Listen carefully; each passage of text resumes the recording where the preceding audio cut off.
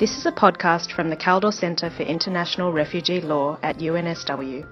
For more information, go to www.kaldorcentre.unsw.edu.au. On the 14th and 15th of April 2016, the Kaldor Centre was proud to co-sponsor a symposium at All Souls College, Oxford, to celebrate the scholarship of Professor Gaia Goodwin-Gill. The symposium brought together leading international refugee law scholars and practitioners. The following podcast is a presentation by Dr. Reuven Ziegler from the University of Reading. So, Ruby, the right to vote, are international standards achievable or even desirable? Okay, so I should have actually reversed kind of achievable or desirable, but I thought this sounded a bit more catchy.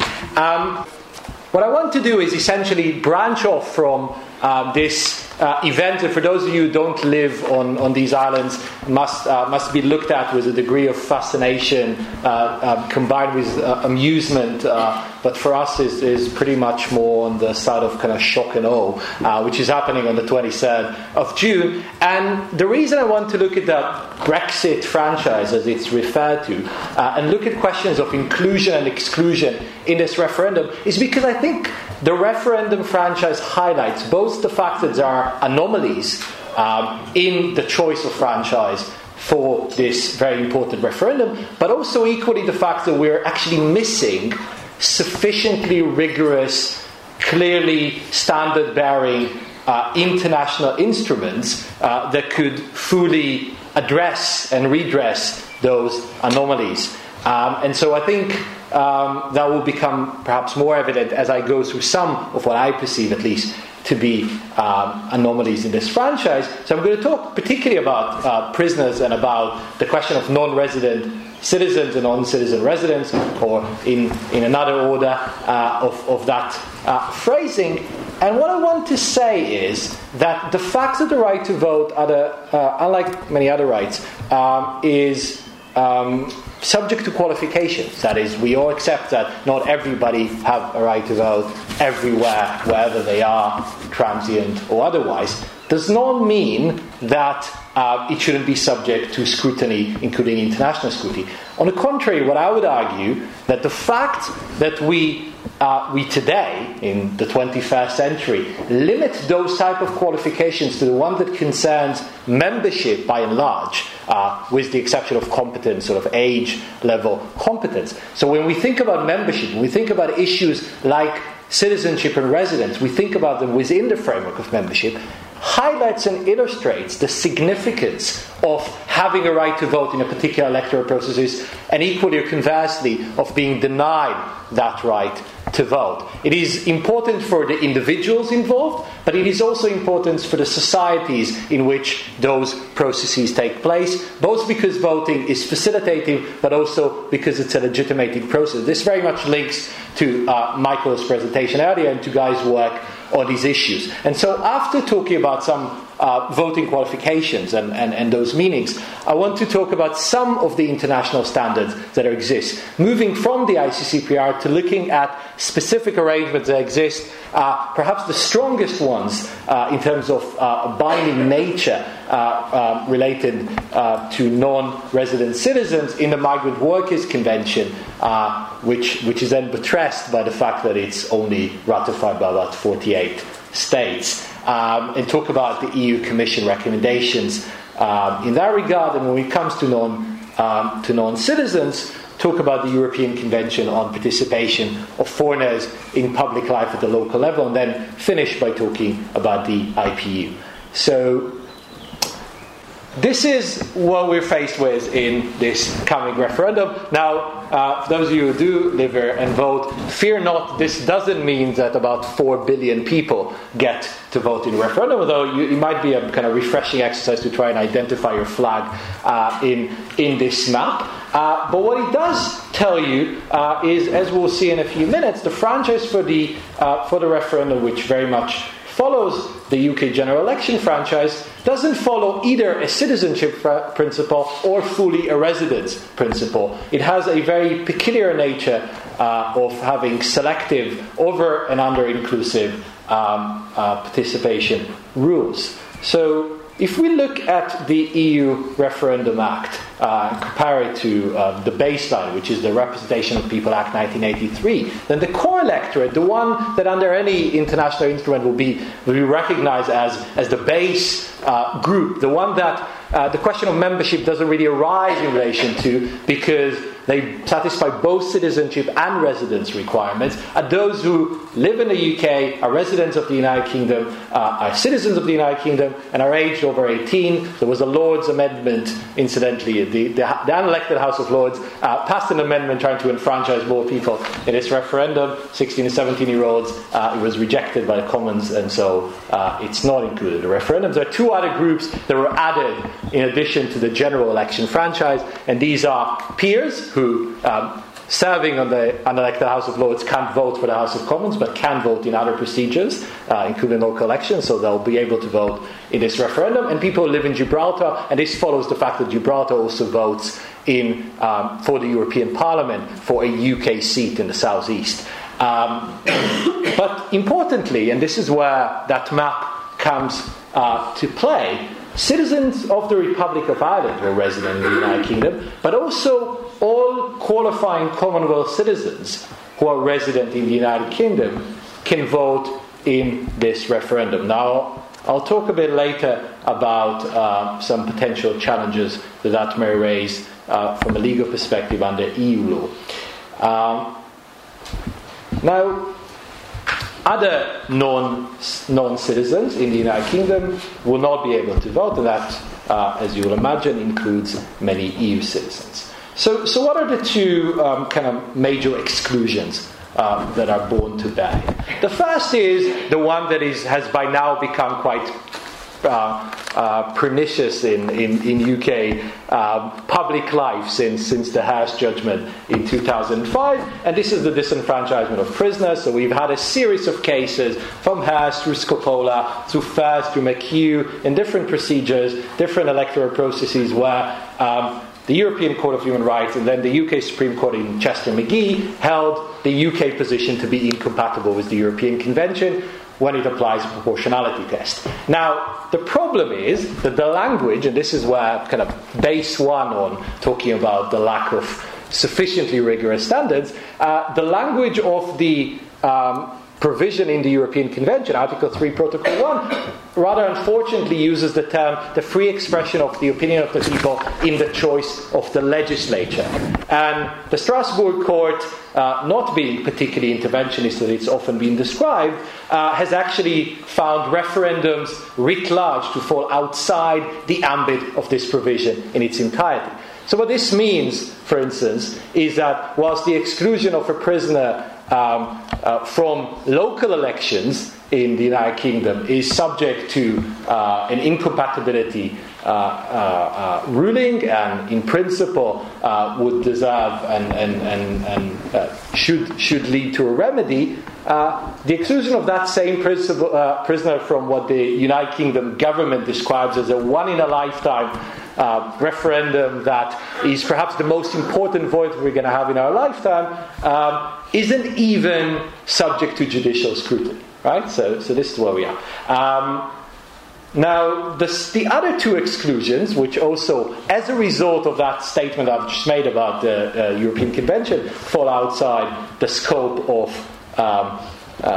scrutiny under the European Convention, is the first that concerns this bar of living outside the UK for more than 15 years, which many UK citizens have done, now living, including many of whom in European states, including many members of the House of Lords. About 10% of the House of Lords actually lives permanently outside the United Kingdom, mostly in France, Spain and other places. Now, the interesting thing about this particular restriction that is kept is that the government itself describes it in its own manifesto and Queen's speech as arbitrary. So you don't need to be an administrative lawyer to understand that, at least in theory, had this been subject to judicial scrutiny, would raise some difficulty in terms of justifying something you define as arbitrary and would want to scrap in the same Queen's speech. there wasn't parliamentary time to do this before the most important vote in a generation. So that hasn't happened. And now the other group is EU citizens who are living in the UK, regardless of how long they live here, of course, except if they just also happen to be citizens of the Republic of Ireland or Commonwealth citizens, like Cypriots and Maltese. Now, whilst with the Irish, it's a more complicated picture because Irish citizens, pursuant to the Ireland Act 1949, also don't need leave to remain. They have automatic leave to remain, and so you might say they're quasi-UK citizens. Whether they like the title, I think, could be debated. I'll leave it to the Irish in the room. But the striking thing about those Commonwealth citizens is they are actually living in the United Kingdom, exercising EU treaty rights, right? That is the basis for the Cypriots and the Maltese being here now. And so that in itself creates a bit of an oddity of the connection between residence and membership, but it's also an oddity because of the outcome. And this is why I've alluded to it, I've written elsewhere about the potential challenge under EU law here, because we actually end up with with nationals of 3 EU member states who can vote in this referendum, and nationals of 24 others, sort of the UK excluded, who can't. And this is actually a vote that, regardless of how you view it, is meant to have some sort of an impact on the exercise of EU treaty rights in this country, or at least so says the designated Vote Leave campaign. So this points, I think, to quite an important observation, and that is that we do have qualifications for voting. And as I said, one is the question of age, which everybody would agree there needs to be some sort of threshold, and there could be a legitimate debate as to where it stands. But we all agree also that a degree of attachment to a community that's signified by membership is needed to participate. But what that translates to in terms of criteria is a far less obvious outcome if one looks at the international standards. So we had, and we have seen in the context of this Brexit franchise, questions of citizenship, residence being mixed and mashed up inconsistently throughout the same franchise without a particular redress. And we've had an issue of conviction or imprisonment where it's only by virtue of falling outside an ambit of a legal provision that it's not subject to proper scrutiny. Now, the reason I say these are important issues is because voting doesn't just mean something for individuals, also means something for the societies in which that voting takes place. Now, if we think about individuals, it's precisely that point about membership that comes to the fore, right? It's precisely that notion that if you're excluded, if you are an EU citizen here who lives here for 20 years, and you've for all intents and purposes seen yourself as part of the UK, then the fact that you're excluded, and we can then debate whether that inclusion is reasonable or not, clearly has an impact on how you are perceived by society, and by implication how you perceive that society you live in terms of the equal worth, consent and respect. And it's also the fact that voting itself is an autonomy-enhancing expressive act. And it also legitimates, in the eyes of many, the other political activities. So it is true that the freedom of expression is not conditional upon citizenship. There's this defunct provision, Article 16 of the European Convention, that's never been applied, about limiting political activities of aliens. But substantively it is there. It is lacking there in terms of whether those who are not really quite members can participate fully in that discussion. Now, the reason that matters is because if we look particularly at this referendum we're facing, it is at the moment on a knife's edge, and it is clear that whichever franchise would have been chosen would have affected it, which in turn means that the legitimating factor of the franchise is fundamental, and Michael was talking about the indigenous population in Canada, but here you might talk about the question of this chasm between Commonwealth citizens and EU citizens if one is to include non-citizens in the franchise. It's also that the voting processes are facilitated They regard prioritization of public interest, in this context a very significant public interest. And it's against that background that I suggest that if we look at what the ICCPR is saying, it's not actually giving us a sufficiently rigorous or sufficiently scrutinizable standard. But it says that every citizen should have the right and opportunity without any of the distinctions in Article 2. So the distinction in Article 2 refer to race and religion and gender and things which we have thankfully left behind, or at least liberal democracies have.